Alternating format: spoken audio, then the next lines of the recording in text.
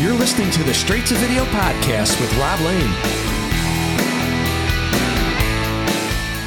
What is up, and welcome along to episode 198 of the Straight to Video podcast. That milestone of 200 episodes is just around the corner, and that chat is already in the bag. But you're gonna have to wait another week or two before we get to that. But right now, so much is happening in the world of Straight to Video, as this past weekend we opened up the Straight to Video 80s video shop in Alfreton, Derbyshire. That's right, a video rental shop in 2022. Well, kind of. We're not renting tapes. Think of it more as a VHS museum to transport you back in time. And from the response we had during the weekend, I think we can safely say that we achieved that. Loads of great feedback, tons of merch sales, which are massively appreciated, but most of all, just lots of fun and good vibes, which at the end of the day are priceless. If you too want to visit the shop, we're on King Street, Alfreton, just 10 minutes from junction 28 of the M1, and we're currently open Friday, Saturday and Sundays from 11 a.m. till 3 p.m, so please pop along. Check out at 80s Video Shop on all social media platforms for all the up-to-date information. Alright then, today it brings me great pleasure to chat with singer-songwriter Robert Tepper, who a lot of you will know from the outright classic 80s movie soundtrack songs Angel of the City from Cobra and the ultimate movie montage gym workout track No Easy Way Out from Rocky IV. Absolute timeless songs, and it was an honour to get to chat to Robert about his career, from early days in New York, working and writing hits with Benny Mardones, to moving to Los Angeles and forging his own solo career. Right now, Robert is set to release a new single and album, both titled Feels Like Monday, on the 30th of July, and to coincide with the release, he is doing a special online concert for fans and a video premiere, which you can find out all about over at roberttepper.net or on Robert's Facebook page. Before we chat, please continue to show some love and appreciation for Richie and Mark of Dead Skull Coffee for supporting this podcast. If you place an order through deadskullcoffee.co.uk and add the promo code STV on checkout, you will receive 15% off your order as a thank you for being a listener to this show. How great is that? Okay, let's dive in. Robert was on a press blitz leading up to his new single and video release this weekend, so we only got a short time to chat, but you'd be surprised at how much great stuff we covered. And Robert was on great form, so I think you're going to enjoy this as we jump into my Straight to Video talk with Robert Tepper.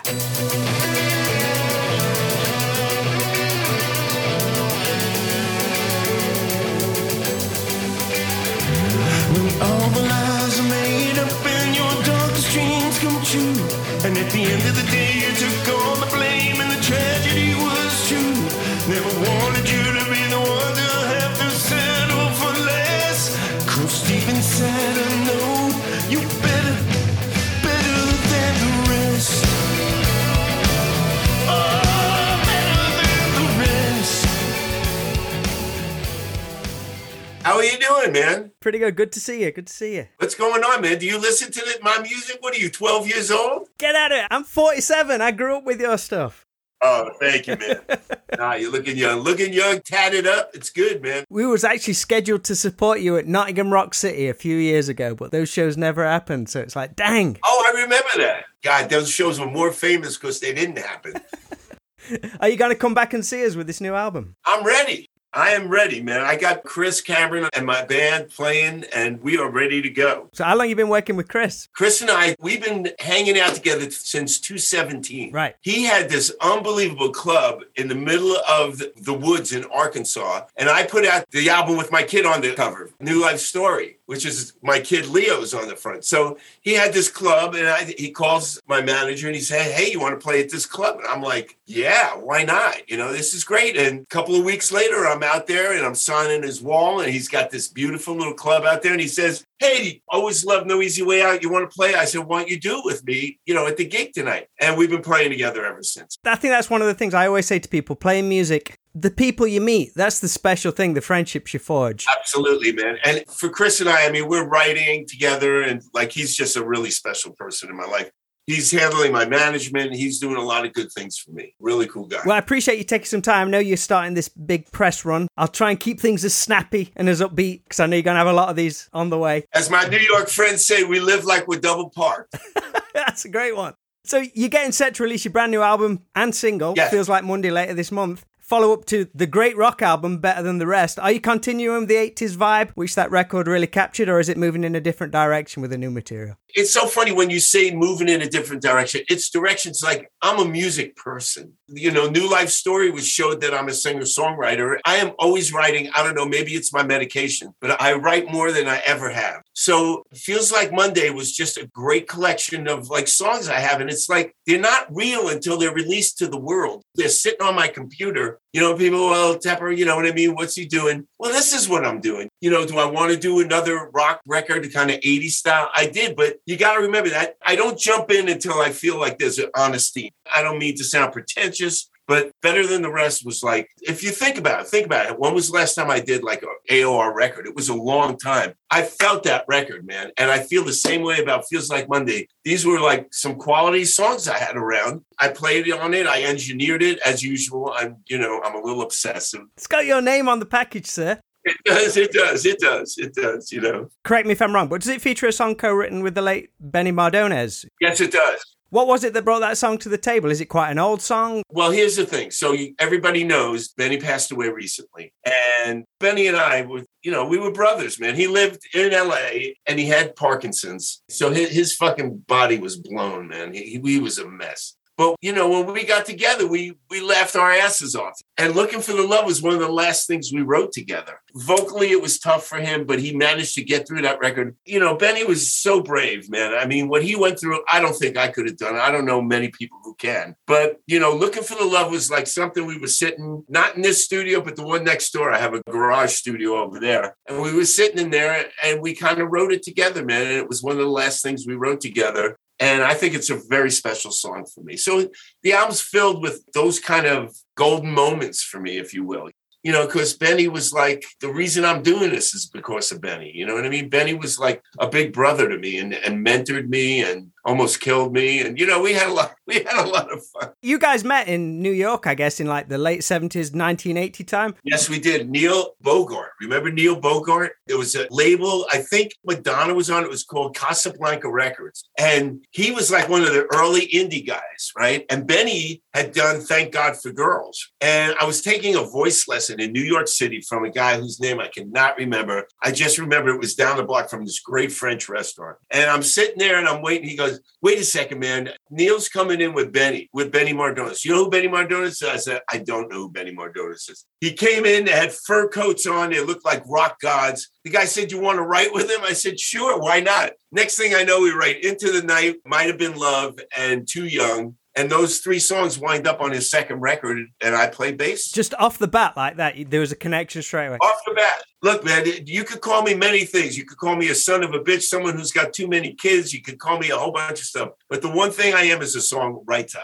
What are your memories of New York at that time? I mean, it must have changed so much since then. So dig this, man. I have a son who is a writer. His name's Julian Tepper, and he's written a book called Balls, Arc, Between the Records, which is a story about a drug-addicted dad. I don't know where he got that from. He's been in the book review of New York Times. He's a really serious novelist. And he is a New York writer. I brought those kids up in New York, man. And I just went back a couple of weeks ago for the first time since COVID because I hadn't seen his new wife or my new grandchild.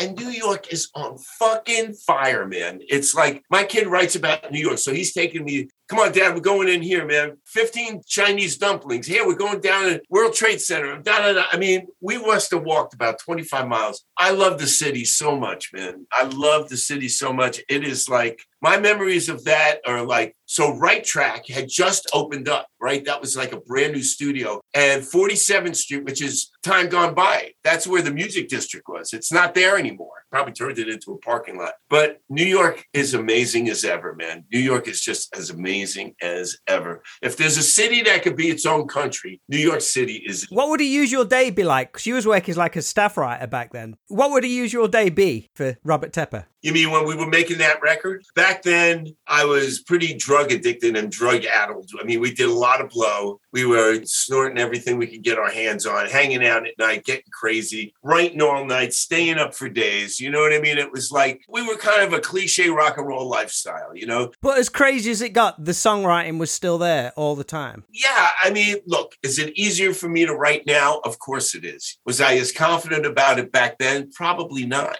but I was in there doing it with him, watching the records being made. Barry Moraz produced that first record. And I learned a lot, I mean, Pat Travers was in the other studio in Florida, in North Miami, When Miami, we were in Coconut Grove. I mean, it was nuts, man. It was pretty crazy. A typical day was not typical. Did you want to be more behind the scenes as a songwriter, or was you thinking I need to break out on my own as a singer?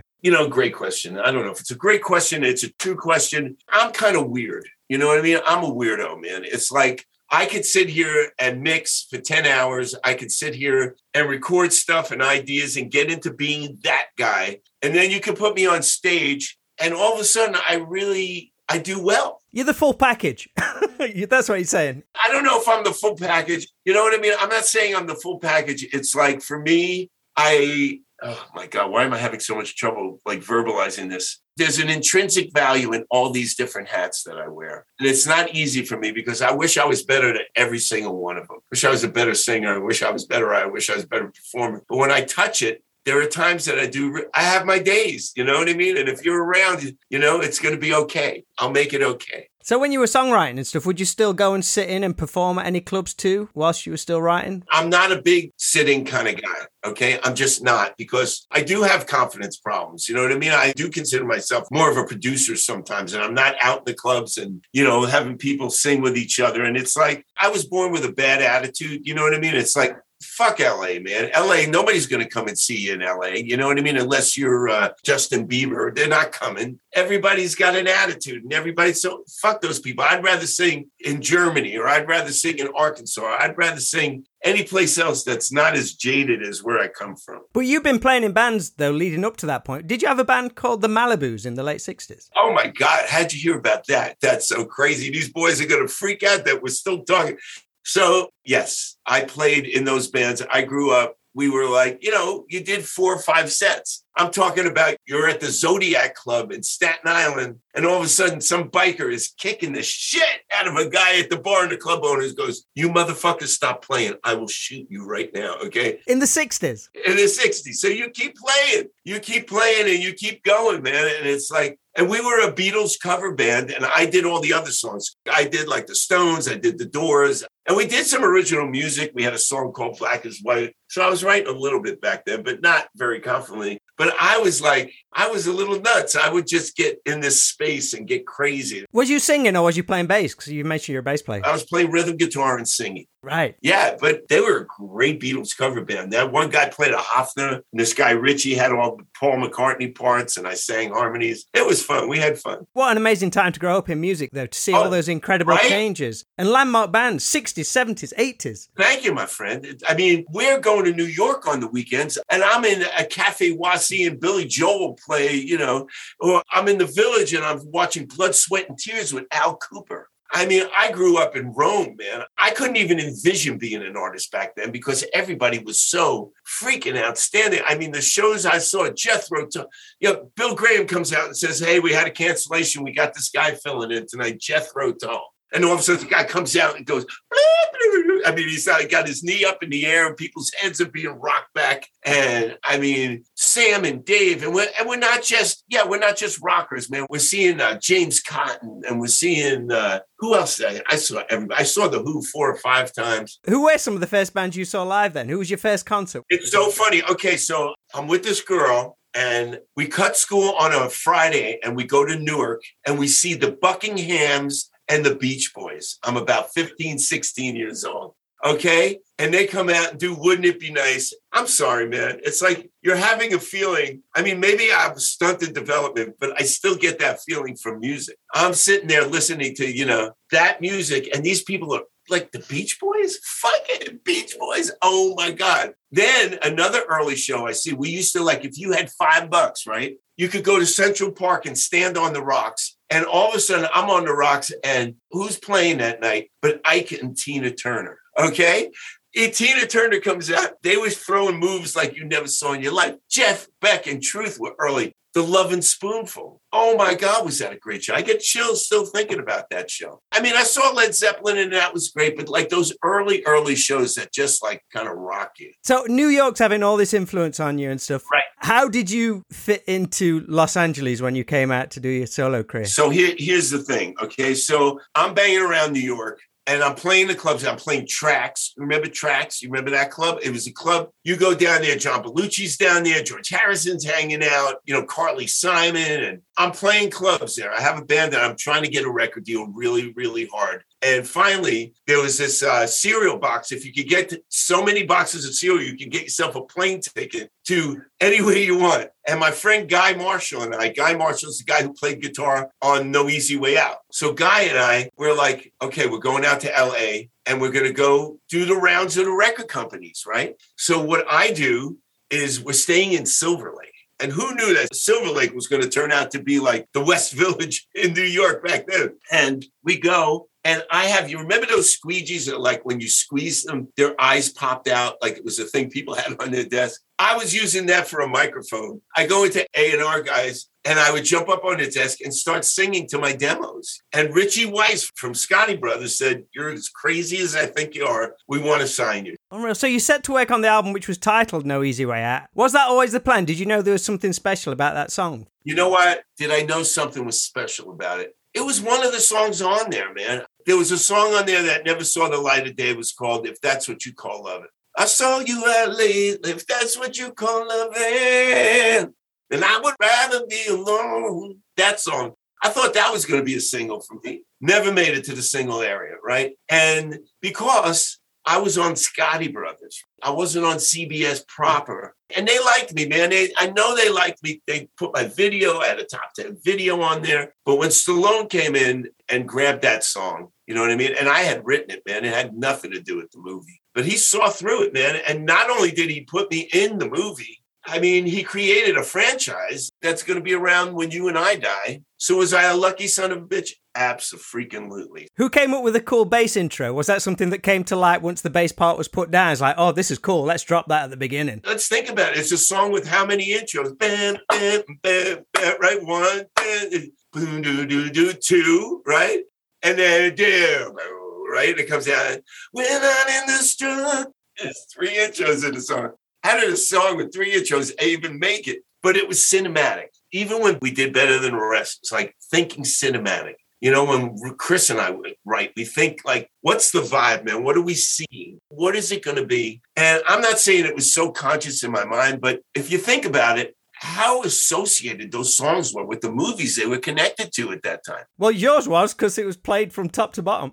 Thank you. They didn't just have me like on the radio in the background. Intro straight through, man. The guy honored that song in a great way. Sat in the cinema watching this, like, oh, here's my song. It's going to cut off in a minute. Still going. Well, that's what I didn't think of it, man. I'm this green kid from Bayonne, New Jersey. Me and my second wife, we go to Westwood and we go to see the opening. And all of a sudden I'm looking at this and it's the first time I realized, okay, this is going to be something, man. They played this song from, like you said, from beginning to end. When you're done, you're like out of breath. I was blown away. I was really blown away. We were staying at the Westwood Marquee. We were at a dinner table, and there I am sitting with Tony Curtis and Rob Lowe, and all these people. And I'm like, I'm in the Brat Pack. I am officially in the Brat Pack. All right, what am I doing here? You know what I mean? Do I belong here? And it worked out, man. That song, took off. Well, we're talking about it almost 40 years later, right? And it's got to be one of the most famous 80s soundtrack songs, and certainly one of the greatest motivational tracks. I have to tell you, it's like, honestly, I didn't know how popular it was. I mean, my athletic kids would come home and say, Dad, all the guys on the football team know your song. And I always thought, it's a song jocks hook into, you know what I mean? It's like that. And when Twitter started to come in and when people started to post on YouTube and stuff like that, I said, holy shit, 30 million people have listened to this song. And then a couple of months ago, somebody sends me this thing. He said, there was this heavyweight fight at a soccer stadium with 80,000 people. And the guy comes out to No Easy Way Out, and they're all singing the lyrics to the song. And it's not even yours anymore, man. It takes on, it's like Chris always says to me, he says, it's part of social history. It's part of pop culture. I always say I got into hard rock because of movie soundtracks, and the Rocky IV soundtrack is one of those which introduced me to hard rock music. So I've got to thank you for that. Thank you. Glad I could do that too, because there is some good songs in that genre, although there are a lot of people who would say no. Well, those people are wrong. I agree. I agree. I'll just put you on the spot before we wrap up. Yeah. Do you have a soft spot for any movie soundtrack songs other than those of your own? Absolutely, man. I mean, In Your Eyes, Peter Gabriel with the radio up in the air, and he turns it up. You're there, right? I always say, hey, nobody's really doing it, but A Star Is Born, when Lady Gaga sings Shallow, I get pretty crazy. Yeah, that's pretty amazing. Awesome, man. That's great. Well, I want to wish you the very best of luck with the new album. Thank you. And play it. Play it. The video comes out. Feels like Monday. I'm pretty proud of this, man. I think it's going to be great. Enjoy this very busy press week. Thank you so much. I appreciate the energy. Well, yeah, enjoy the rest of your day. Hope to catch you in the UK some point later on. For sure. I would love it.